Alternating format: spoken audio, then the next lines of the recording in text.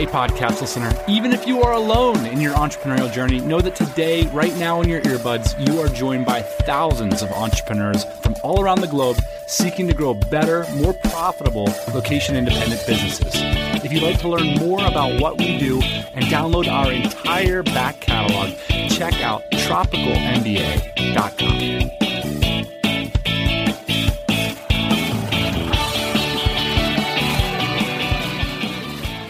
Welcome back to the podcast. Today we have one of my favorite kind of episodes.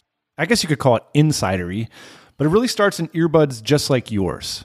A listener somewhere picks up the TMBA pod and maybe some other pods like it, and all of a sudden works their way into the community and achieves a version of the success in their own way that they're hearing about every week on the podcast. Today's guest is someone I have a lot of respect for. I've seen him hustling as a freelancer, working all the time, to a successful entrepreneur who has recently, as you'll hear, been able to take a step back from the day-to-day of his business, something many of us aspire to do.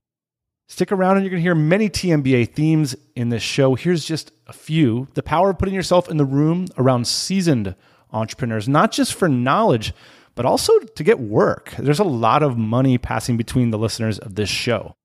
The second is why getting a job is often an excellent way to up-level your business chops. Something entrepreneurs don't think about is going back to work for a little while can be a great way to up-level. And one of my favorite concepts of all time, number 3, the knowledge gap versus the efficiency gap will make an appearance, and a lot more. We're also going to talk about some other things that are equally common in entrepreneurship, dealing with the dips, depression, coming to terms with loss. And I really appreciate the way that today's guest has shared about that so openly. So a little background, Bunty Sumroy is a member of our community, the Dynamite Circle, and that'll come up a few times. And he currently runs a paid ads agency that specializes in Facebook and Google paid traffic, primarily for software as a service companies. Without further ado, let's get into the story.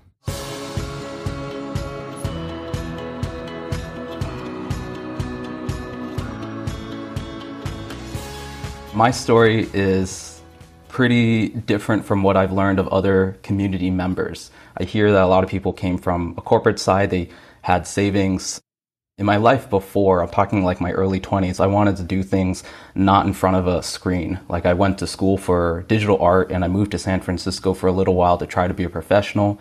Never really worked out. I got like a temp job as a graphic designer. And then in life, I was like, I want to do things with my hands. I was working as a bike mechanic. I read Rich Dad, Poor Dad, and I had the seed planted that like, oh, I want to be an entrepreneur. But frankly, it was entrepreneurial. I was just playing. I was like playing with laser cutters and CNC machines, and I was an inventor. I was hoping to sell that product as like an e-commerce tool, but really I was just playing and experimenting in life. And, you know, one of the lifestyles that appealed to me was being a ski bum. A lot of my friends just lived on a ski mountain and they worked like 6 months of the year. They made like $10 an hour, but their expenses were low and didn't really need much money. And that seemed like a better trade-off.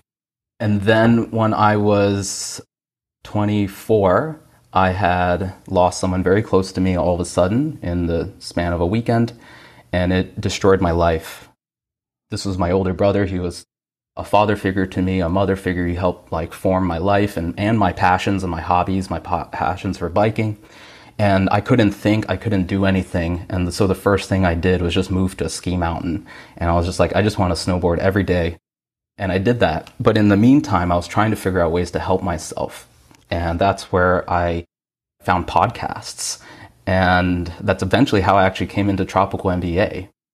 Listening to the stories of people on this podcast was really inspiring because it felt relatable. Someone like me who's never had a professional job, like I didn't know how to start. It seemed like so far away to start my own business. And eventually I kind of reverse engineered a path. And the first step was actually not to start a business. It was like, I just want to be in the same room with these people. I want to be inside of a business and work for someone who actually is growing the business that I want to do. I think back in the day, you guys were all big about productized services. So that was like my aim. Like, how can I work for someone who has a productized service? And I still had a problem. I still was like, I don't have anything to offer. Like, I have no skills, which also now I realize isn't true. Just being able to speak English well is a skill. But back then, the story I told myself is like, I have nothing to offer. Bring me into the details of what your life looks like right there. After your brother's death, you just went to some remote mountain somewhere. Like, how did you afford to do that? What was it like? So I got a little bit of a head start because I had friends from high school who did it after high school, didn't go to college or anything. So I knew they were able to live with some sort of entry-level job or whatever. It was the resort called Copper Mountain in Colorado. That's like, a couple hours outside of Denver. They have housing on the resort for employees, basically just a big dorm. And they take the money out of your paycheck, so you never even see it. So I think, if I recall, the dorm was like $300 a month. It was a full-time job, like working 5 days a week or 4 days a week or something like that. Were you the guy who like gets people on the lift, or what was your job? I was not qualified to do that. I was so green, I had to just be a cashier. They had these things called ride breaks where you had a 3-hour lunch, and every single day I would always take my snowboard to work and then just walk to the ski lift and then do a couple laps. The thing that made me move away from it is it got dangerous because my mental thoughts were so powerful and so grief-stricken. I would get distracted while riding in between trees. That was a very telling thing, that I'm doing something that should take 100% of your energy, and my mind is getting distracted towards thinking about my brothers, thinking about my family, and all this kind of stuff. So I'm like, I need help. Like, I need to figure this out. How did you know you needed help? I didn't seek out help in others for a while. So that actually took a very long time for me. It was very much, my mission was about how to create a legacy of my brother's memory. And like, I took that like mission. It was a story I told myself, because honestly, I didn't want to live without him in my life. I didn't have all my extended families in India. I only grew up with my parents. They split up at a young age. And so when I say my brother was a lot of things, he was my entire world. And a therapist over the years told me this phrase, that it wasn't just death of a loved one, it was death of a dream. Because I had this picture of like being old and having multiple houses, and we just like hang out, and I would probably be divorced twice, but I would still have my brother late in my life. That was the vision in my head. That shattered, and that took a while to process. I was resistant to it at first. Like, my parents gave me the contact to a mental health therapist, and I was just like, screw that. Why? Initially, I had a shock. I had a gut reaction, and I just knew it was like a Band-Aid. It wasn't gonna like rewire my brain. So I just didn't do it for a while. And so the real thing that actually helped was 1 year after he passed, I signed up for a 10-day silent retreat in Northern California. And it was, the most challenging thing in my life. And you meditate for like 16 hours a day. It was really strict. You don't eat after lunch. You wake up at 4 a.m. every day. And honestly, I just spent like most of those days just like crying because of the thoughts in my head. And the whole practice is observing your thoughts and not reacting to them.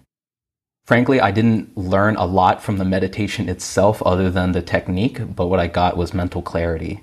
And in that moment, I felt like I saw my life purpose. And that was something to leave a legacy for my brother. He was a very selfless person. And so I told myself, like, I gotta walk the footsteps that he was gonna walk in the world. And he was the entrepreneur. He was the one that gave me Rich Dad, Poor Dad. So he was the one who was already on that path before me. He was like the caretaker in the family and the giver to his family and our friends as well. So I really respected and admired that. And honestly, I didn't embody those values, but I thought I had to now in order to like live up to his legacy. So that was 2015. That was a year after he lost. I was 25. And that was the moment that I was like, I need to join the DC. I need to be in this room. One of the things I've noticed with mental health is that a lot of the ways it's presented in our discourse is like with very simple, basic ideas. Like, so you didn't give yourself enough time to grieve. For me, like, there's no quantity to that and I don't understand it. And so I would pass it over as like, okay, that's kind of interesting. But like, it wasn't like this new sexy idea. It was the basics. It's like chop wood, carry water. It's a basic thing. I got so triggered with that advice from my first therapist. I finally sought out a therapist when I was in Colorado. And it was only to help someone close to me that I was actually hurting because my thoughts were so heavy and I was leaning on her for support. And she was like, I'm not equipped to handle this kind of stuff. And she was right. So I sought one out in Colorado. And I did not like him at all because of the reasons that you just said. He was basically telling me, you need to do the basics. You need to sleep, you need to eat, you need to exercise. And in my eyes, I was sleeping okay then. And I was snowboarding on a mountain. I was super healthy. So in my eyes, I'm like, I'm doing the basics. I'm fine, like physically, but my head is still messed up. Like, I need something more. And so I thought it was really trivial and kind of insulting that he would just constantly tell me that I need to do this basic stuff. And yeah, he also said like time will heal. It didn't resonate with me at all, really. So it took a while before I found the therapist that actually met me where I was and helped me with what I was going through. The difficult part is you have to be open and vulnerable and just share what's going on. Where I was at, that was no problem for me because I was like, I need help. Like, I need to talk about this. What was difficult and challenging was the people in Colorado. I think they were not used to diversity. And for podcast listeners of this show, you may not tell, but I'm an Indian guy. I was born in India. I'm first generation. My parents were immigrants. So there's a lot of nuance with the cultural dynamics of how I'm raised. I grew up with a lot of different religious beliefs from all the different cultures because my parents wanted to assimilate me in American culture, but also hold on to my roots. And I'm trying to share all this stuff with my therapist, and he just didn't get it. It took a while.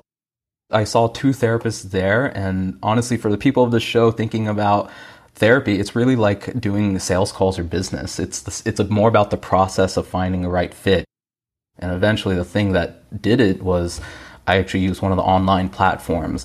I forget what it's called, maybe BetterHelp, something back then. I don't think it's still in business anymore.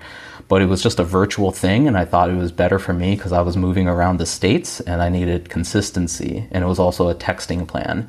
And that was like the 3rd, maybe 4th person that I talked to, and eventually that was like the one that solidified things. So the rest is history. I've been working with her for years, more consistently back then, and that was like then 2015 going into 2016. But yeah, so it took a while. It's definitely not a thing to get discouraged if you feel like the first person is not a fit for you. I really look at these people as like teachers, just as business people would go to coaches or consultants to help them with business. They're just the people to help me with how my brain works, which arguably is the most important thing more than anything else. What an incredible product this week. This episode is brought to you by Service Provider Pro, an agency dashboard and client portal software for productized services. Can you believe it? You know we're huge on productized services around here. This product is designed for those of you who run them at scale. So if you want to scale up your agency, you need a system for handling clients, payments, and projects. Service Provider Pro gives you that system together with a white-labeled client portal that makes your agency look professional, saves your clients time, and serves as a central source of truth for your team. Service Provider Pro is trusted by many TMBA listeners, including 7-figure agencies. This is a solution made specifically for selling and delivering your services at scale. So check them out. Check it out over at spp.co to learn more how it works. That's spp.co. You mentioned so you got to the end of your retreat and it got to top of mind that you wanted to become an entrepreneur, pursue that path. What were your next steps? So I reverse engineered what that looked like what being a business owner, traveling full time, and having that freedom to do what you want. And I reverse engineered that what's right in front of me now is I just needed to learn a skill. I wanted to show up into the DC community and really just be of service. And the word service resonates with me because I've always volunteered and things like that. So I didn't care if I was going to do stuff for free. I just wanted to be helpful. So I learned web development with the aid of a friend of mine who I was skiing with. And he took me under his wing and taught me some basic coding, and really actually didn't serve me the skills itself other than to get started. Because eventually that led me to learning what web page builders was, how WordPress works, Squarespace, and very simple. He was just like, you have enough skills and design fundamentals to go sell Squarespace sites to small business owners. I should probably mention Squarespace is like a no-code builder. Exactly. Yeah, it's a drag and drop visual page builder. The whole premise is I just set it up for clients and then, give it over to them, and maybe they come back to me for ongoing management or something. So did you start to actually make sales while you were on the ski slope? Yes and no. It was really a difficult time. Like, to paint that picture, I was living in a condo at the bottom of a mountain, not at the resort itself, but the next closest thing, maybe like a football field walk away. And there's hardly any ski reception, or cell phone reception. I just remember one time I had to do a sales call, and I literally had to drive my car in a blizzard to like the top of this hill and just do the call in my car. And I'm just like, this is fun, but this is hard. Like, if I want to prioritize business, like, I need to make moves and be in a more urban environment. So 2016 came around, my coach kind of taught me things, and I met someone in Denver. She was actually in Tahoe. It was through a dating app, so it was a kind of crazy story. But eventually, I actually just moved into her place in Denver. She already worked online, working at some corporate job, so it was like similar energy, similar vibe. I basically hustled on Craigslist, which is like some online classified boards, and looking for like web design gigs. And my very first gig was for $3,000, and I sold a Shopify site that needed a WordPress blog on it. And I felt like, oh my God, like, I made it. This is it. Like, this is happening. I was making $10 an hour before, and now it's like $3,000 all at once.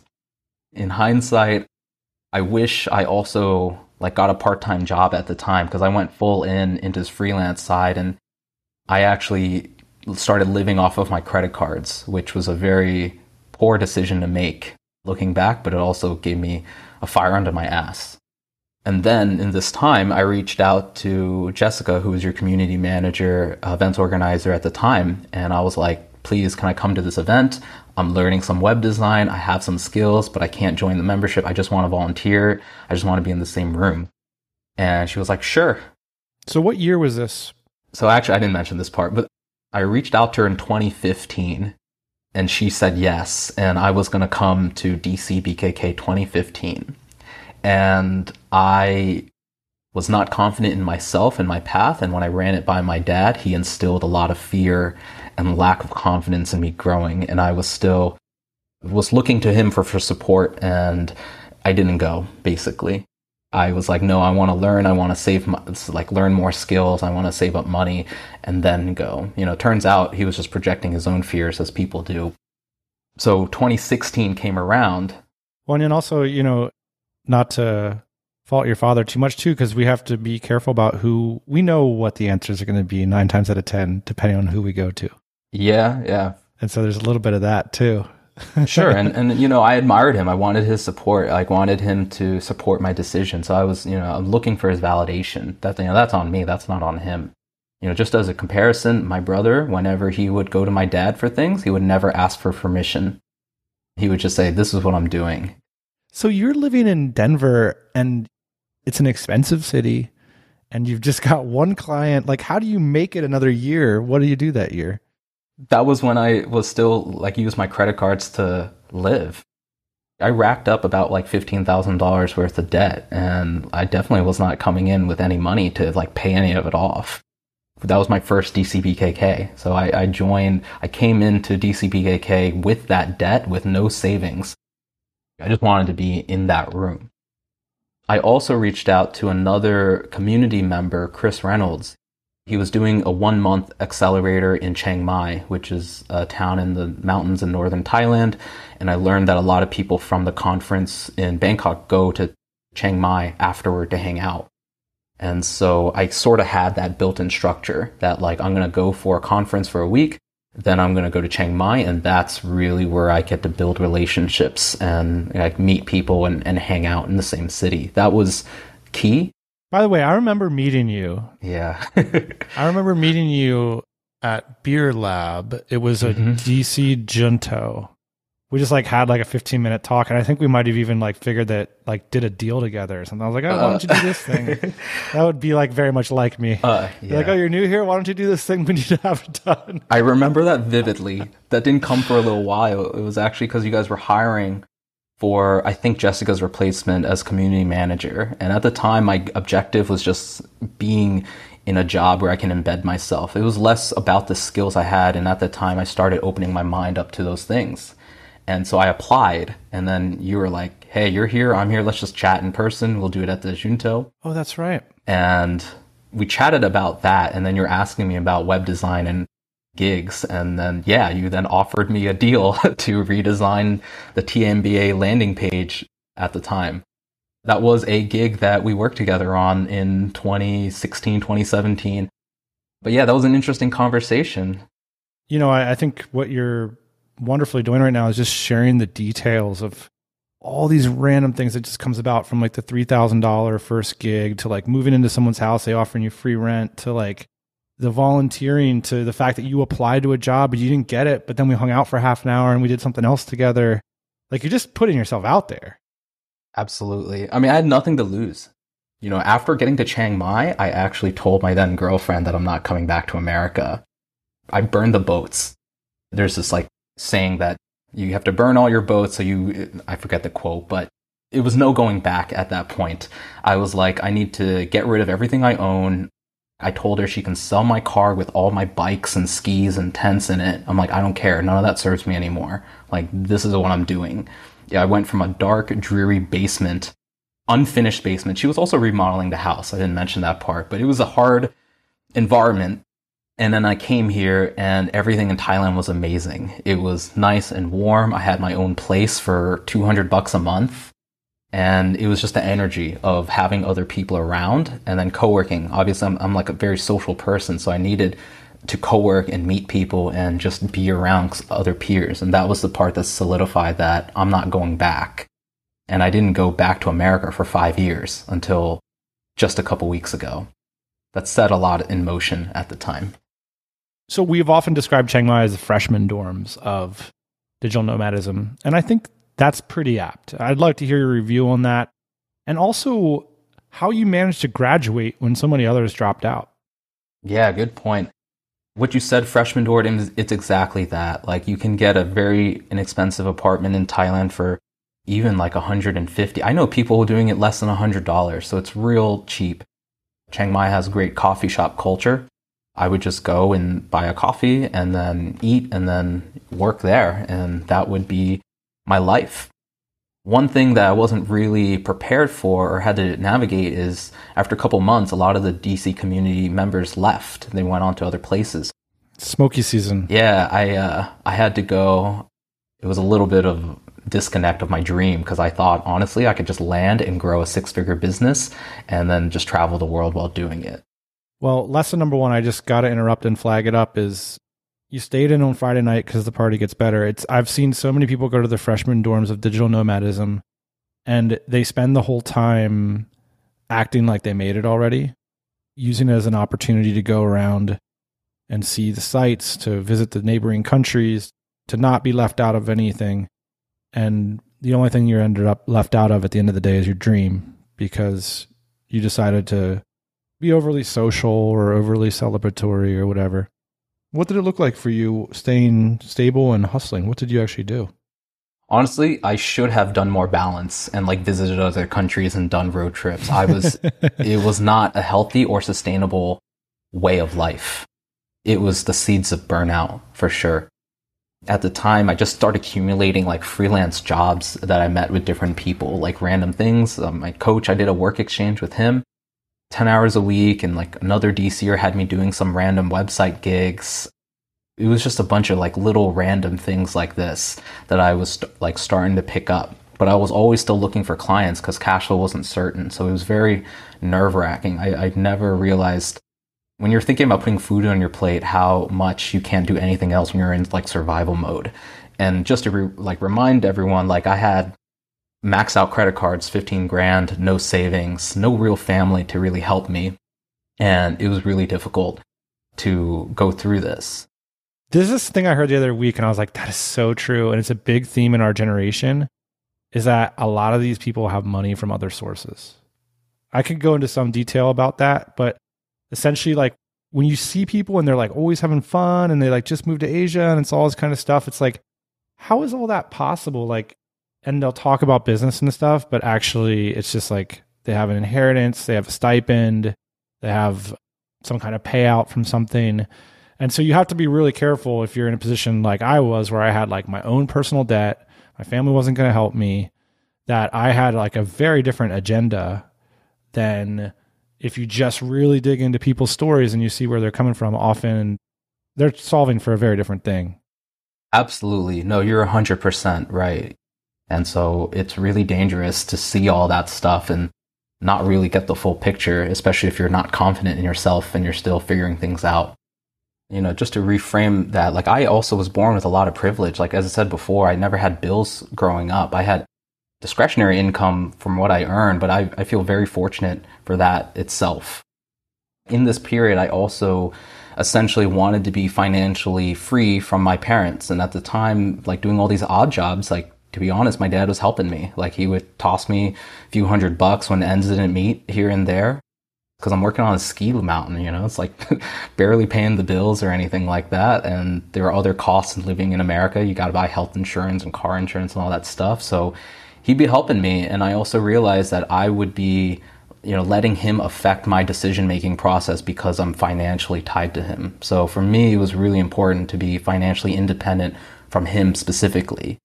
This gets really deep, but a way that he would sort of, you know, control the family growing up was also through his money. He was like the money maker. And, you know, I saw this pattern in my brother. He realized this a long time ago. Like, I need to make my own money so I'm not controlled by the decisions of our parents, because their decisions are different from the ones that he would want to make. So I took a little bit longer to catch that one. Money is such a big concept that we often will attach our own belief systems to it. And so it's one of the really interesting things to do in a therapeutic process, where you can like spend a bunch of time around that topic and figure out like what money's meant to you. And I mean, I've done some very strange things with money in my life that weren't intuitive to me at the time.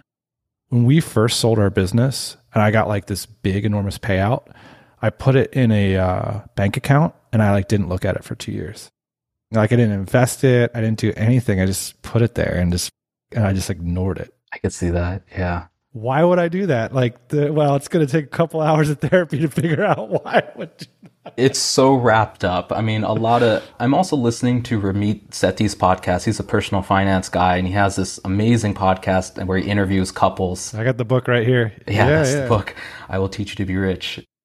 His podcast is amazing. I think it's very unique. He interviews a couple's money problems. And what he always finds out is like, it's usually because of a belief they learned in childhood, like something they learned from a parent, and it's wrapped up in some fear or some trauma response. And, you know, that's usually the underlying thing. So it's like when you're talking about putting your money away and not touching it, like there's maybe some fear attached to it. And then it's up to you to dig and ask like 2 or 3 questions of why you're doing that. It's like, well, what's that fear?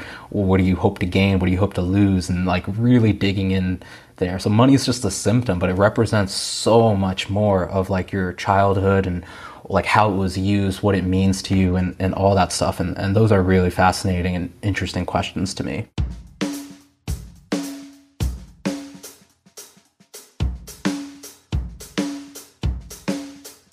I just want to give a big thanks to all of you who listened to ads like this and went on over to dynamitejobs.com to see what we've got going on over there. Because of that, we've helped place hundreds of qualified remote professionals in your companies last year. And for this holiday season, many of you are gearing up your operation for continued growth in 2022. And to help you do it, we've got 3 exciting options for you to explore. The first is our entirely new hiring platform with a job post dashboard that allows you to repost and promote anytime. We've got a growing list of features there, including intelligent promotion options to help you get the maximum amount of applications.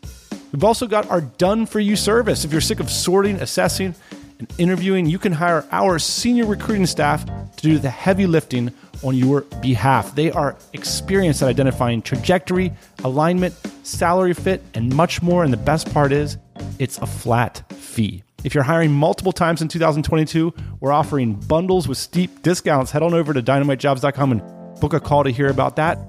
And finally, we offer contract recruiting. That's right, a zero-risk hiring option if you don't really know about the long-term fit, or if you're looking for a partner to help take care of the legalities of hiring contractors. We can do that for a monthly fee for the contractors that you bring on board. So let's grow together. If you're looking to grow your remote business, book a call with our team and find out today how Dynamite Jobs can help. You can find out about this and much more over at dynamitejobs.com/remote recruiting. I want to try to absorb into your story at the moment when you found some gearing. You're kind of describing like 2 years of like meeting interesting people really helping you out a lot. And now all of a sudden, you're getting some money here and there. You're figuring out how to cut deals and make some freelance income. We're in 2017 now. Like, I just got to the DC. I'm living in Chiang Mai for the year, still doing freelance gigs. And frankly, I was about to burn out. And I was so close to it. And I was telling this to my coach. And we came to the conclusion that I just need to find a job. Something that just pays me a regular income. So I know money's coming on my table and I can eat and stuff. I just expressed this to one of my clients, and he immediately offered me a job on the spot. It was also for a DCer. We were just doing Facebook ads for his membership site. And then he's like, I just need a back-end marketing guy. And then all of a sudden, my skill set went from like Facebook ads to like marketing and funnels. As a way of making Facebook ads work, I had to learn just everything about marketing, from like copy, customer psychology. I got courses. I dove so deep because I then wanted this business to grow as my own. That was when I accelerated my knowledge and had this platform. I had a sandbox for me to use my knowledge. Like, he had a Facebook ad budget of like $3,000 a month at the time. And so we were getting users in. I was tweaking things. I was learning new problems as I go. Hired a consultant to figure out problems ahead of me. And that was when I really started feeling, when you would just call it getting gearing, because I felt more confident in myself and really started getting my chops. I know it can sound like a backstep because it's not like I didn't go towards building a business. And I took a job. That's what I needed at the time for me to learn. If you really if you're trying to figure out where the details, dear listener, where you might line up with all this, like what I'm hearing in your story, Bunty, is that you never worked for a startup. You didn't work for a bootstrap company. And so having to survive at the same time as having to learn and be open is a very difficult dichotomy. It sounds like the warmth and embrace of like, I respect you, Bunty, here's your salary. Now, like, don't worry about living, worry about growing this company. You're not trying to maximize your income. You're trying to maximize the amount that you can learn by actually doing the tasks. Exactly. Like, I never been in that environment, so it was extremely validating to me. And like my first real job as like a marketing professional, I was basically the marketing manager doing everything. It was just me and him running it. And so a lot of what I did made an impact that I could see day in and day out. And I did that for a year or so. And I honestly didn't work on other things. I needed that space. And just to jump back to the mental health stuff got really bad for me around that time where I led to this. I almost attempted suicide. And that was a low point in the summer of 2017, where then I sought out a therapist in Thailand and got antidepressant medication. And so this was the same time I also got this job. So to frame everything, I really just needed something to take the edge off and something just to enjoy life for once. And so I put a pause on everything else and just needed to equalize my brain space, because I've never gotten that bad in my life. And that was definitely a low point. Can you talk about some of the factors that led to you feeling that way? Trying things and not seeing the success that I wanted, which is a very dangerous way of thinking, being outcome dependent. Oh, I'm trying to do this stuff. Nothing's working. I'm still broke. I felt crazy because I'm a smart person and people seem to trust me. But I'm like, why can't I grow a business? Why can't I make money? And the real dangerous part of it is I tied this vision of growing this business into the legacy of my brother. So then it led me to be like, I'm letting him down. And so it just unraveled everything in my life when I was not able to meet my business goals. Such a dangerous thing, because even after years, you can be trying something and something doesn't work and it's at no fault of your own. It's like the last 5 or 10% or 1% of things that you do that like ends up working and making up for all the rest. It's super risky in business to chase this flow. And so it was a lot of those things compounding where I just didn't see the progress I wanted. And I was just like, I'm a failure. I can't do it all. And it was just painful to live and to live in that existence and not seeing that progress. To create a business is a very abstract idea, especially a remote one. What does that look like? How do I actualize that? And now I'm much better at, one, actualizing that, but also not tying my mood and my feelings and identity to that outcome as well. I want to guess ask you a little bit about, risk mitigation with mental health and stuff. Do you feel like moving to Thailand put like an unrealistic amount of stress on you in that fragile situation? I mean, was that a bad call? No, I honestly couldn't see it another way. The reality is in America, it would have been much harder. Like everything would have been more difficult. I honestly think if I stayed in America, I wouldn't have made it. Like I would have just ceased to exist. And so that was probably the best move I could make. Now that I'm in Mexico, I feel like maybe Mexico would have been a better, like lower risk investment if I had to do it again, or if the community was here. It's like, a couple hours away, I could pop home, pop and see friends.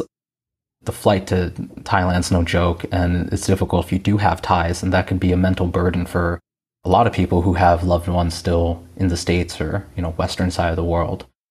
You mentioned you're staying in an apartment right now. I can see it in the background. You're down the street, down the hall from a lot of different entrepreneurs. Exactly. So that's amazing. You just show up and you'll be plugged in, not just in the DC community, but there's tons of other business owner groups. There's crypto groups. There's yoga here. Like you can plug into so many facets of your own personality in a place like Playa. People have some mixed opinions about Playa. It's very touristy. Like everyone speaks English here and it's not super representative of Mexico, which may be good as like a first-time traveler. I'm still trying to learn Spanish, so it's great for me as a beginner Latin America explorer. But for other people who are like purists of travelers, they're like, I'd rather go to a more authentic part of Mexico. So Playa del Carmen, where I am specifically, is a great part for like exploring the nomad life, or even taking your current job and trying to do it remotely for like an extended weekend. Like come on a Thursday and just do it for Friday and then just come to your weekend. Like that seems achievable right in front of you if you are currently working something and you want to explore the feeling. Let's talk about how, I know you've achieved some financial success, but you left us at sort of your low point.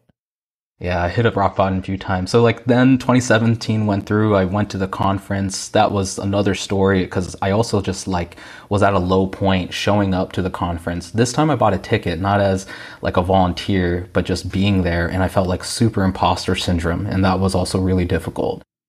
Shortly after that, the next smoky season comes around Chiang Mai, which is around like January through April. For smoky season, for what people don't know, it's like if you hotbox a car with cigarettes. Like every day takes 10 years off of your life, I swear. So I'm like, I'm never doing that again. I need to go. And a lot of people would go to Bali as like another digital nomad hub in the tropics.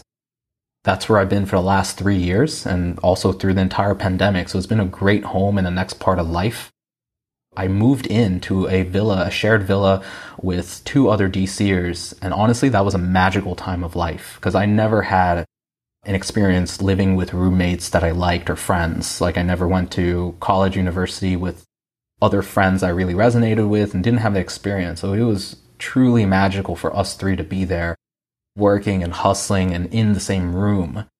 I was paying probably $600 a month for a really nice bedroom in a beautiful villa with a pool in Bali. And right then I actually quit my job with the membership site and I wanted to like go on my own again.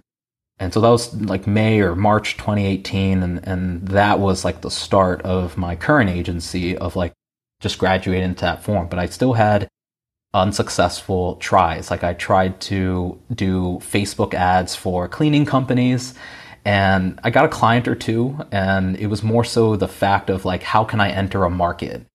It didn't really work out long term.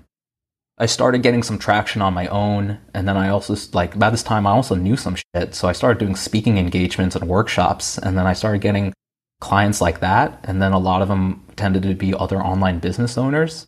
And I was kind of on the fence because online business owners are pretty smart and they kind of know it. And they sort of challenged me at the time because, you know, they could probably sense I'm still figuring it out. But I didn't want to work with online business owners compared to like a local brick and mortar store because they just don't know marketing. They come to me as the expert, whereas like an online business owner comes to me as a service provider is more of like a closing the efficiency gap, just make what they're doing better. Oh, man after my own heart, you flagged up a TMBA term. Yeah. That's right. We have to absorb people back to the efficiency gap versus the knowledge gap. It is so seductive to solve a knowledge gap, isn't it?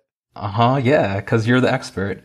Just for the audience, how do you define the efficiency gap versus knowledge gap? I'm not great at the definition, but I'll describe how it applied in my life. The knowledge gap was when I was trying to sell my services to a cleaning company. I had to educate them. I had to teach them what a click was, how Facebook ads worked, the tech behind it. They were so skeptical about that as a process. So that's the knowledge gap. I had to really educate them on what they needed to get to where they want to go. The efficiency gap is someone who's like already built a landing page, a page on my website, but it's not working very well. Can you improve it? And then I would go and do some tweaks, change the headline, make it a little faster, and then it performs better. And I don't have to teach him, I don't have to coach him or anything like that. It's just like they hired me to make what they're already doing, but doing it better. And so that was also my angle for Facebook ads. It's like, oh, I dabbled, I tried to get my first ad up, I'm a bootstrapped entrepreneur, but I don't want to do it long term. So then I come in at that phase after they validated it and we're like, great, I got some wins. Now I want an expert to validate this further and scale it up. And that was mostly online business owners hiring to close the efficiency gap. What you described there, I think, like, is a real demonstration of why these things can come up, because if you're gaining confidence as an entrepreneur, you're coming off your first entrepreneurial job and now you want to start your own agency and you're like speaking and you're just really smart guy and that's kind of how agencies make sales. Mm-hmm. If you're in like one sales process where everybody's like, oh my God, there's going to be money coming from the internet into our business. Oh my gosh, check it out. This guy is going to bring money from, like, that sales process feels great. Where if you're talking to a like grizzled veteran who like, this is their 7th online business, and then all of a sudden they're like, wait, what, you do it with what? And they're like asking you those kinds of questions. They're skeptical. Yeah. I mean, like, it doesn't feel as good. And part of the reason I bring it up so much on the podcast is because it's like, it's better. Trust me. Just trust me. Yeah, absolutely. It's harder to get into, but way better. That was basically throughout 2018. I started working with more online business owners in 2019. I also got the advice of a DCer to actually use Upwork as a platform. I'm not going to go super into that because I think you just had like an episode with John Solorzano. Exactly. That became, I can attest to that process. And I got some gigs and I got like one of my biggest like contracts December 2019. And I sold 3 months up front and it was my first like 10K month. And, you know, that was a big deal for me at the time. And also, like, you know, this is sort of a sidestep to it, but I immediately took that money and paid a health coach in the DC because at the time I had gained a lot of weight. That's also tied up in my mental health journey. Like from 2017, I've been taking antidepressants and I don't know if it's from them, but like I wasn't taking care of my health. And while I was getting business success, I thought I was just going to be fat forever and my life is over. And I also felt unattractive to my partner who I was starting to date, who I met her in Bali in the beginning. We're not together anymore, but at the time I felt like I wasn't also showing up in the relationship. So business started to go up, health terrible, relationship terrible. And that was right on the cusp of 2020, just started making some money. And also got my first SaaS client there. That's when I really started just investing in my health. I like worked with this physical trainer. So I was weighing like 200 pounds for a guy who's like 5'6". So bad in one way or another. Started working with him, started losing the weight. The pandemic hit. Didn't really change anything for me in terms of like my routines and my habits. And at this point, I moved away from trying to work with cleaning companies and doubled down on SaaS. And so then I started working with another company. And honestly, it was from there, the rest was history. Like that company then referred me to a bunch of other SaaS clients. He was part of a high-end group coaching that people paid a lot of money for on a yearly basis to join for only SaaS companies making over 10K a month in monthly recurring revenue. And then all of a sudden, I just got a bunch of clients. But honestly, for a while, it was still me and like some VA to help me, a Facebook ads media buyer to help me in that process. And so last year was all about team building, and I went, heavy into that. I resumed with my mental health therapist, the one that I had like many years ago when I was more depressed. And now like I felt like a better person. Like I got off antidepressants. I started having like a health routine, and I was just more mentally stable. I had the money to invest in myself, and that paid dividends in all areas of life. But then it really took me like the year.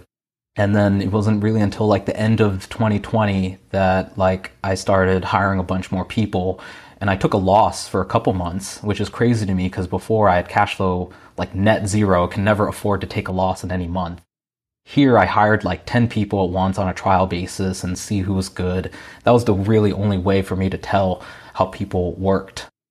In 2021, like things got a lot more solid, and then I realized like I don't have to work as much. Like I'm not doing day-to-day ads. I'm just doing client calls, client strategy. I was still in it, but like I could go on weekends. Like I can go to resorts with my girlfriend. Like I can have fun with friends, and I started seeing the light. But then in June 2021, just a few months ago, I got COVID really, really bad. I had like a fever for a week, and then I got admitted to a hospital, and I had to go into the ICU for 9 days. It ended up being fine, but the fear I had of walking into the ICU on the first day, it was really nerve-wracking. And also I wasn't getting better when I first got in. Like they gave me oxygen, and my blood oxygen level was still going down, and they were like, your organs are about to shut down. And in that moment, I actually kind of made my peace with God. And I was just like, is this what I've been working? Like I've been hustling this like for 5 years now. Only this last year has been anything. And coming out of that, I was in a rough state. I got out of the hospital July, and the Styling went on lockdown, and I just had time to myself to recuperate. I atrophied, lost like 20 pounds, like 10 kilos or something just from lying in a bed for 2 weeks. And so my focus was just to get back my health. But in that time, I also got one of my guys to do a client call for me. And I would never do this before. And so then the client came back to me and was like, oh, he was great. Like he crushed it on the call. We even fixed the landing page on the call itself. And I would never do that. I would push back. We don't do anything after the click. So I'm just like, boundaries. But that was the light bulb moment. And that sort of stuff came together where it's like, okay, great. He can do a client call. And at this time, it's been like over a month since I haven't touched my laptop. And I'm finally starting to see the light of what it means like to prioritize my health, my physical health, my mental health. They all go together. And I shared this with my team member, and he effectively kind of told me that he wants to start like this small digital marketing team. And effectively then, instead of him working for me, he would then be a business partner and essentially take care of the fulfillment side of the business. And this is new for him. He's worked as a marketer like his whole life, and now he's doing this freelance thing. I really just saw me, but a few years ago. Honestly, the rest is history. Like I'm pretty much fully out of the business now. And he runs it, and clients are still happy. They're still spending money with us. And I'm focused more on the lead gen and sales. He's also involved in that process too, because our selling process is through demonstrating our expertise. We do like an audit, pretty common for this type of stuff. So he does that as well. And now we're in conversations with some pretty big SaaS companies, and I feel like I'm truly in the business owner seat. And I'm like, this is the only way I'm going to do business moving forward. Like, I need to figure out how I can just hire an operator and just support the shit out of that person, hire top down for anything in the future, because this is what I've been aiming for this whole time. I'm in the phase that you guys just had an episode about taking a break, and that's where I was. I'm not done, but I consider this a mini retirement now, and it's been absolutely magical to just revisit who I am with this, newfound environment.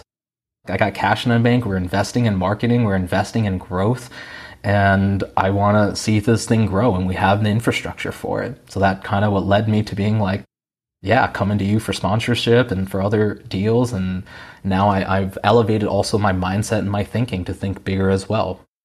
Bunty, I got to run off to another meeting right now. I hesitate to end the conversation, but I want to ask you the hardest question at the end, which is, you were once 5 years ago, earbuds in, listening to this pod and thinking about what it might mean for you to go on a different path in life. What sort of advice or thoughts do you have for those in that position to consider today? I mean, the biggest thing for me was just getting into the right room. That's also because I have high, social EQ or social capital. I leveraged my skills. So maybe that's the bigger takeaway, but really to invest heavily in these relationships, it's helped other people who aren't as extroverted as me. And what I still say to even new community members that I met at the recent conference is the best thing to do is just hang out in the city with people. Like, the conference is fun. There are people I see year in, year out, but I create my real bonds and do business with the people that I'm living in the city with. Like, we get to go out to dinners, go out to lunches. That's where life happens. And I think there's less emphasis of that in even this podcast and even in the community until you start digging deep of all the, DCX events and different formats and stuff. Then it becomes obvious. And my advice is just to get to one of those cities. It doesn't matter if it's the DC, like, just plug in to one of those cities and see what people are chatting about, see who you resonate with, and being open to those opportunities and not letting your own idea of how you should do business or get a job or anything like that limit you from those possibilities. Just learn.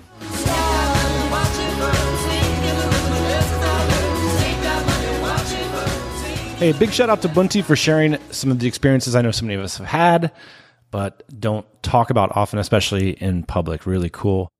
Actually, this conversation started at DC Mex. I was inquiring about his services, and we just sort of got to talking about this stuff. And we both decided it would be worth doing for the pod, and I hope you enjoyed it. So if any of this resonates with you, we'd love to hear your story. Ping us an email. Our producer's email is jane@tropicalmba.com. That's it for this week. We'll be back, as always, next Thursday, 8 a.m. Eastern Time. Hey, thanks for listening to the Tropical MBA podcast. You can go to tropicalmba.com, get access to hundreds of back episodes and all kinds of other goodies. Load up your iPod. That is the cheapest way to fly business class on your next international flight. We will see you next Thursday morning, 8 a.m. Eastern Standard Time.